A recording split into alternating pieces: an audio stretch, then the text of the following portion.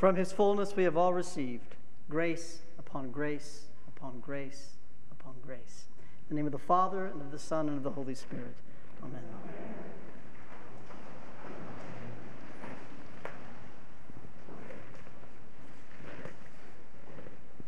I can set it like a clock. It happens periodically. One of you approaches me to announce two things that are related to me. One, you have recently attempted to read through the Bible. Attempted. Cover to cover. And this being New Year's Day, Happy New Year's, by the way, maybe there are some of you who are turning that over in your mind. And then two, when you get to the genealogies, you tap out. Now, typically this is because you tell me this because you want sympathy, and I have some sympathy for you, but you maybe are also seeking advice about how to muscle through those obstacles to reading. And starting with the New Testament doesn't help, because if you begin with the first book in the New Testament, Matthew, right out of the gate, it's a genealogy. Well, here's the good news for those of you who maybe encounter this from time to time. There really aren't that many genealogies in the Bible compared to the entire collection of all the stories. There are other mountains to climb, to be sure. The bad news, though, is that there are a few of them, and they tend to be in the beginning, because in this particular type of literature, this is an important piece when you are getting ready to tell a story. And so jumping, again, ahead to the New Testament doesn't help you. They're revisiting this form and this style of telling the story. Now, we didn't read the Gospel of Matthew today. We started with John's Gospel, which starts in a very different way. And I'm not going to read to you the beginning of Matthew's Gospel, his genealogy, though for those of you who know me, you might worry that I would do that very thing. What is notable, though, and not surprising about Matthew's beginning, Matthew's genealogy, is like the other scriptures, that it is made up almost entirely of men. 40, to be exact, which again underscores that this is a literary exercise. When they're writing these stories, they are a kind of religious history, but they are also a piece of literature. And there are 40 men in that genealogy, to be exact. It tracks the connection of Jesus all the way back to Abraham, and then Abraham to David, David to Joseph, and then bringing us finally to the infant Jesus, which we celebrate on this 8th day of Christmas. In Judaism, past and present, those two things are nearly indistinguishable. The past is prologue to the now. It matters what happens in the past. But in the midst of all of these men, which was typical, are 5 women, 5 mothers. And these are women who speak to what God was up to when he entered the world in human form. When God decided, as Mother Sarah read the gospel, to put on flesh. Here are the 5 women. The first, her name is Tamar. This is the Tamar from the book of Genesis. Cast aside by her family and what was in their day and time their version of a welfare system, she has to manipulate the men in her life to ensure that she is taken care of.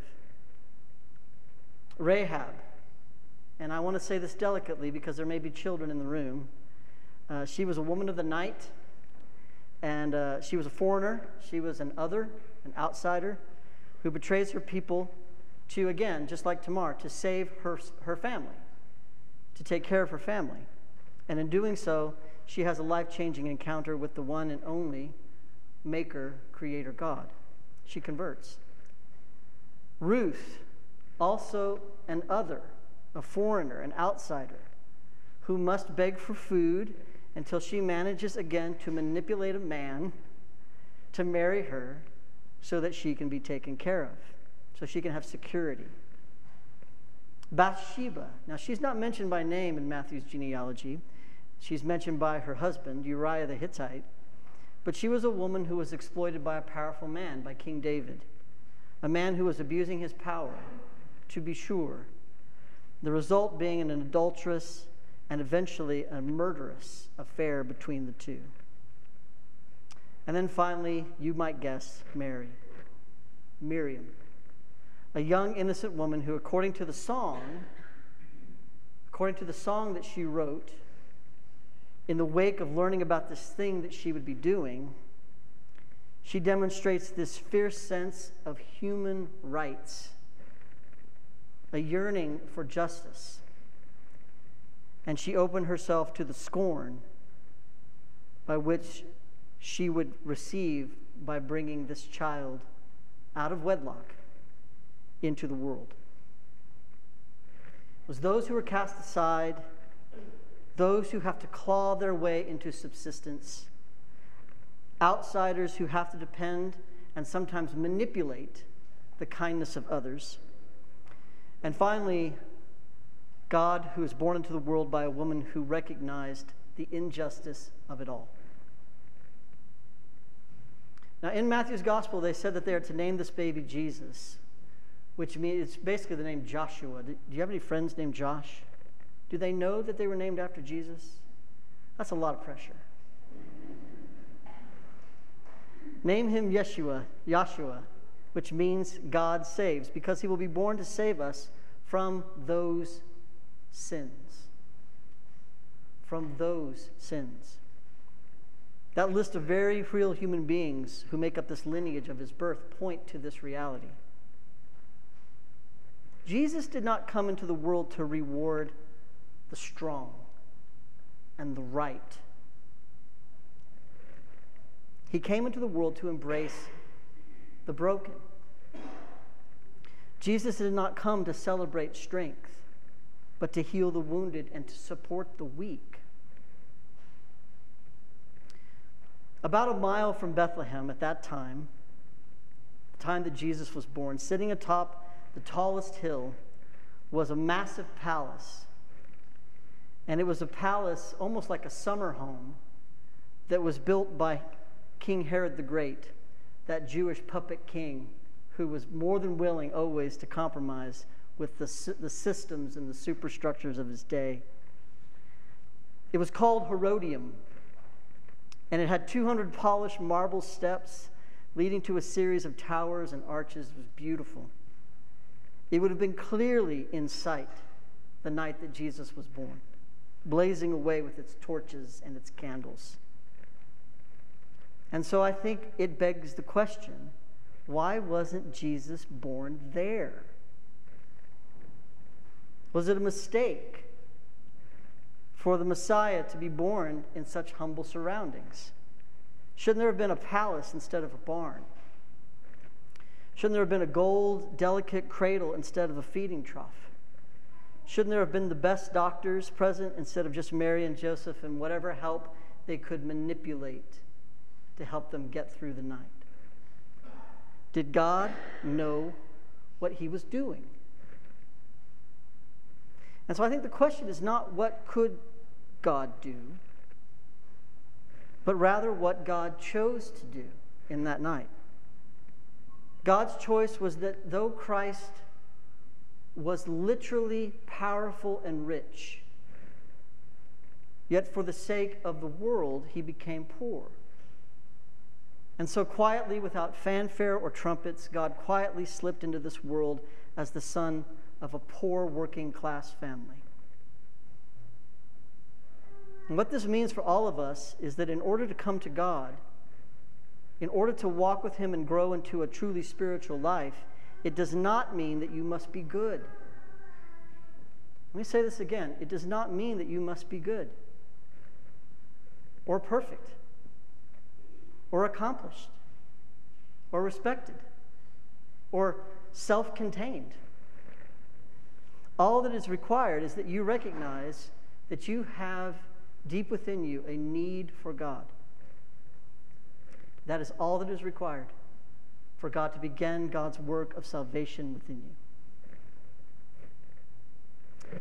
In larger theological sort of themes, there's a theme that is sometimes identified as works righteousness. Now, this is not something that Episcopalians spend a lot of time worrying about, but having grown up in the Baptist tradition, It was really drilled into us that there's nothing that you can do to earn or receive God's salvation. And so part of what they would do when they would drag us off to youth camp is they would spend the week trying to convince us how weak we actually were so that we realized our need for God. I work as a chaplain at Cassidy School, which is sometimes called, and I think it is, Oklahoma's premier college preparatory school, something that Episcopalians do very well. And I'm haunted every day by the high school chapel that I have to plan and enact. These are some really intelligent and very cynical kids. And so to bring to them this idea that they are in need of God when they are living and working and evolving in a world that is all about accomplishment. It's all about succeeding based on what they can do, what they can accomplish. And it's going to be on to Northwestern and to Stanford and to Brown. They live in a world of works righteousness. And so how do I say to them? There are going to be moments that even in all of your success and all of your strength, when you're going to realize that you have a deep need for something else, something that you can't yourself achieve. In this season of Christmastide,